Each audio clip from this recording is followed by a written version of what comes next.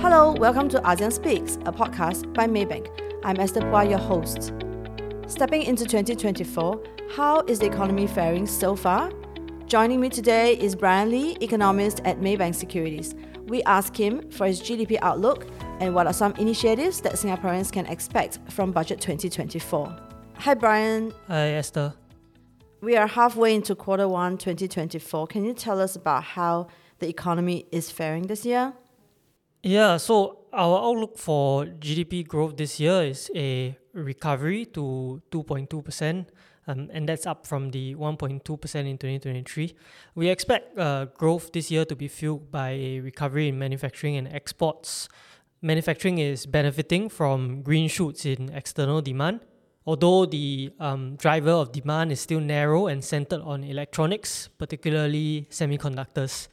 So I think if you look at indicators like PMI and new export orders sub-index for both overall manufacturing and electronics, they have been in expansion mode since the fourth quarter of 2023.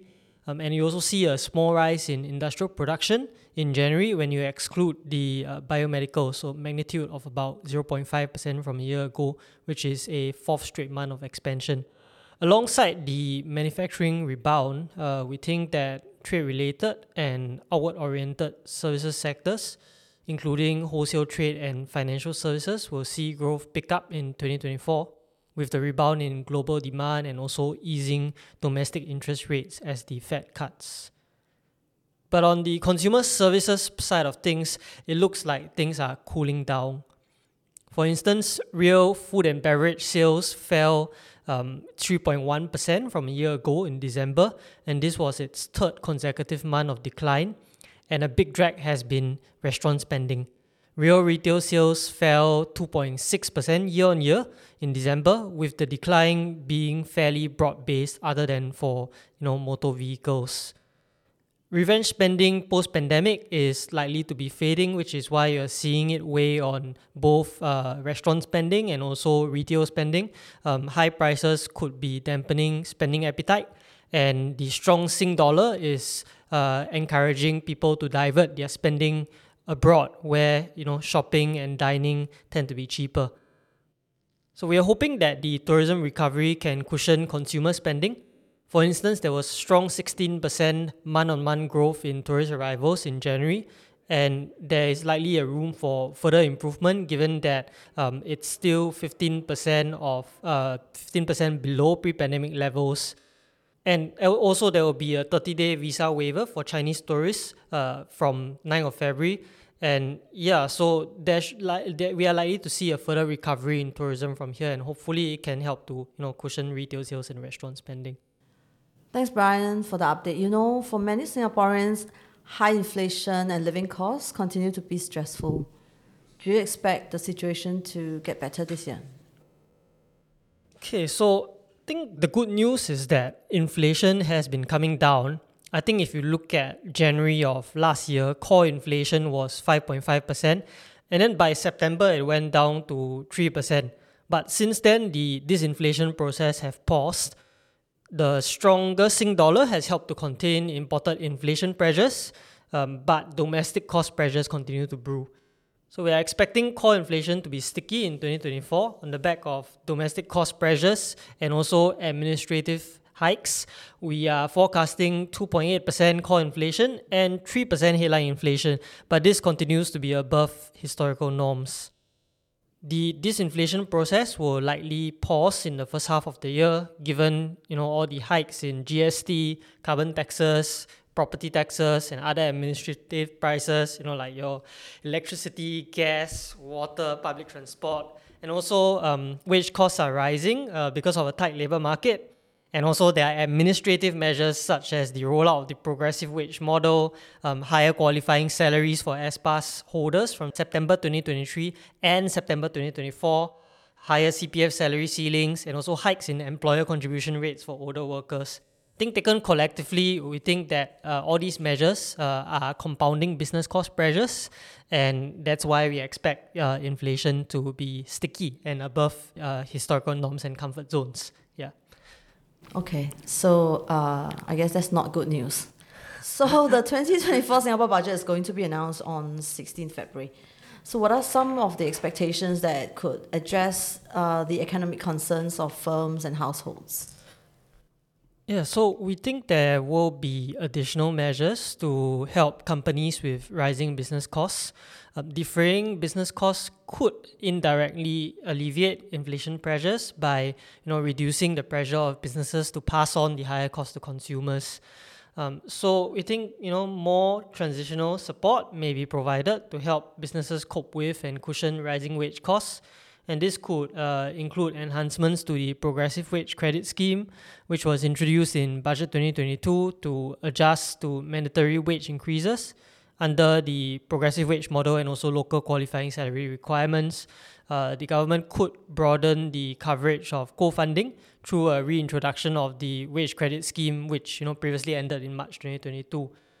And I think that other than business cost concerns, there are also cash flow concerns. So I think there was this survey by the Singapore Business Federation conducted between September and November 2023, and actually revealed that a higher proportion of firms compared to 2022 indicated that they lack sufficient cash and liquidity headroom to operate. And just 25% of companies are confident that the economy will improve in the next 12 months as compared to 41% in the previous year's survey. So there could be a rehash of previous initiatives to support companies with cash flow needs. And this include the temporary bridging loan program, SME working capital loans, and also possibly income tax rebates and also deferment of income tax payments. So, just to give some background, corporate tax rebates were actually in play. They were applicable for from 2013 all the way till the year of assessment 2020. And there was a 25% rebate for year of assessment 2020 amid the pandemic, which was capped at 15K. Personal income tax rebates were granted for year of assessment 2017. I think in addition, there could be financial support for businesses to improve their competitiveness by encouraging investments in digital infrastructure, AI, internationalization, and ESG. Thanks.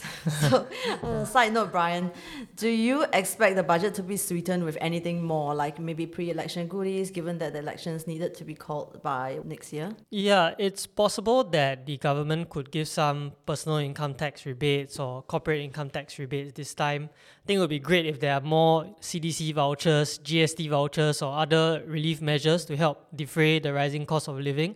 But we think that there could be less of a focus on this and more focus on businesses, as I mentioned before. Given that enhancements to packages for households have already been made, like for instance a $1.1 billion cost of living support package was announced in September 2023, and this included like additional $200 of CDC vouchers per local household in 2024, also SNCC rebates and also USAVE rebates to help households living in HDB flats defray their utilities costs. The assurance package has already been topped up twice, and currently it stands at more than 10 billion Singapore dollars to help cushion the effects of the GST hike. So yeah, given that there has been measures already rolled out to support households, and at the same time inflation has cooled down, even though it is still relatively elevated, we think that maybe the focus could be shifted to businesses rather than households. Yeah. Okay, Brian, you also mentioned in a recent report that last year's Forward SG exercise will be a key focus for Budget 2024. What kinds of measures and initiatives can we expect? Yeah, so I think it'd be useful to give some background on this Forward Singapore exercise and what it is about. So the Forward Singapore exercise was led by Deputy Prime Minister and also the Prime Minister in waiting, Lawrence Wong, and his fourth generation leadership team. And the exercise is designed to refresh Singapore's social compact for a future environment that will be more uncertain and challenging. Yeah, lots of things are changing, including technological disruptions, climate change, slowing social mobility, and also deglobalization. We think that there are three broad categories that the Forward Singapore exercise can be grouped into. The first is bolstering social trampolines and promoting inclusivity. We think that there will be comprehensive measures such as time-bound unemployment support, this would basically entail providing permanent unemployment benefits, but for a limited time, and the benefits will be tied to attendance of upskilling courses and active job searching, which may be measured in terms of job applications or interviews. And this new scheme is unique because it is the first time that unemployment benefits have been introduced in Singapore, as these have been feared to disincentivize work. In addition, there will likely be a more comprehensive Skills Future program. The revamp will likely include substantial top-ups of Skills Future credits for mid-career workers in their 40s and 50s, more work-study attachments, and also training allowances and protected time off for workers on longer and full-time courses like additional degree or diploma. More access to career guidance services may also be provided under this new and improved Skills Future program. I think on the spirit of inclusivity, there will also be initiatives to support lower income households and ITE graduates. This will mean perhaps more work-study programs for ITE students to enhance their employability, given that the wage gaps have been diverging, I think, between ITE graduates and university and poly graduates, for instance.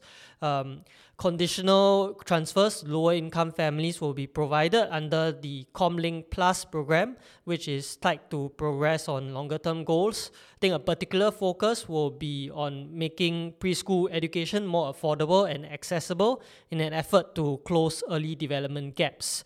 ComLink Plus will likely include top-ups to the child development account for children attending preschool by age 3, matching repayments for paying off debt, and also matching voluntary CPF contributions for saving up to buy a HDB flat, and cash as well as CPF top-ups for those who stay in stable employment.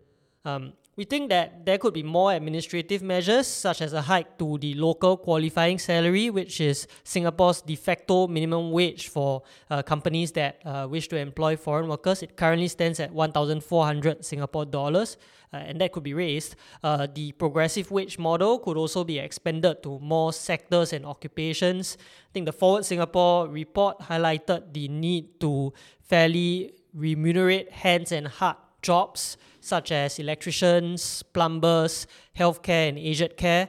Currently, the progressive wage model covers the cleaning, security, landscape, lift and escalator, retail, food services, and waste management sectors, but the number of sectors could be broadened.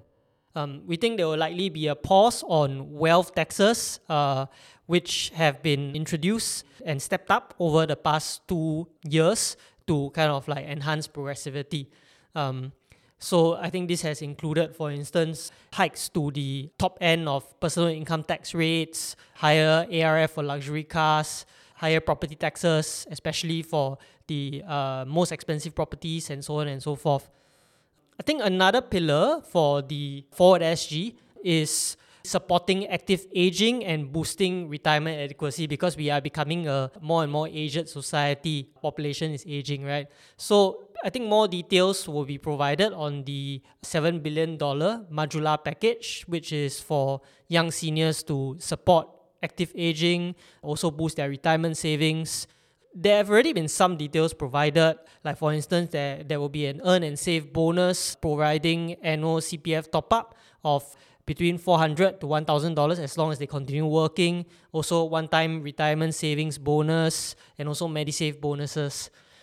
Yeah, I think the last broad pillar that we see, and also the big thing that matters possibly for markets, will be basically strengthening climate change resilience. We think there will be incentives on the green transition, such as possible incentives for investments in regional clean energy projects and distribution infrastructure to fulfill Singapore's target of 30% renewable energy imports by 2035. As for carbon taxes, we think the government is already quite comfortable where it is and the planned path. Singapore's carbon taxes are already one of the highest in Asia. They have been raised from $5 per ton of CO2 emissions last year to $25 this year, and then will go up further to $45 and then $70, $80 by the end of this decade. And that's all we have today. Thanks, Brian. Thanks, Esther. You've been listening to ASEAN Speaks by Maybank. If you like our conversations, don't forget to like, share, and subscribe to our podcast on Apple Podcasts and Spotify.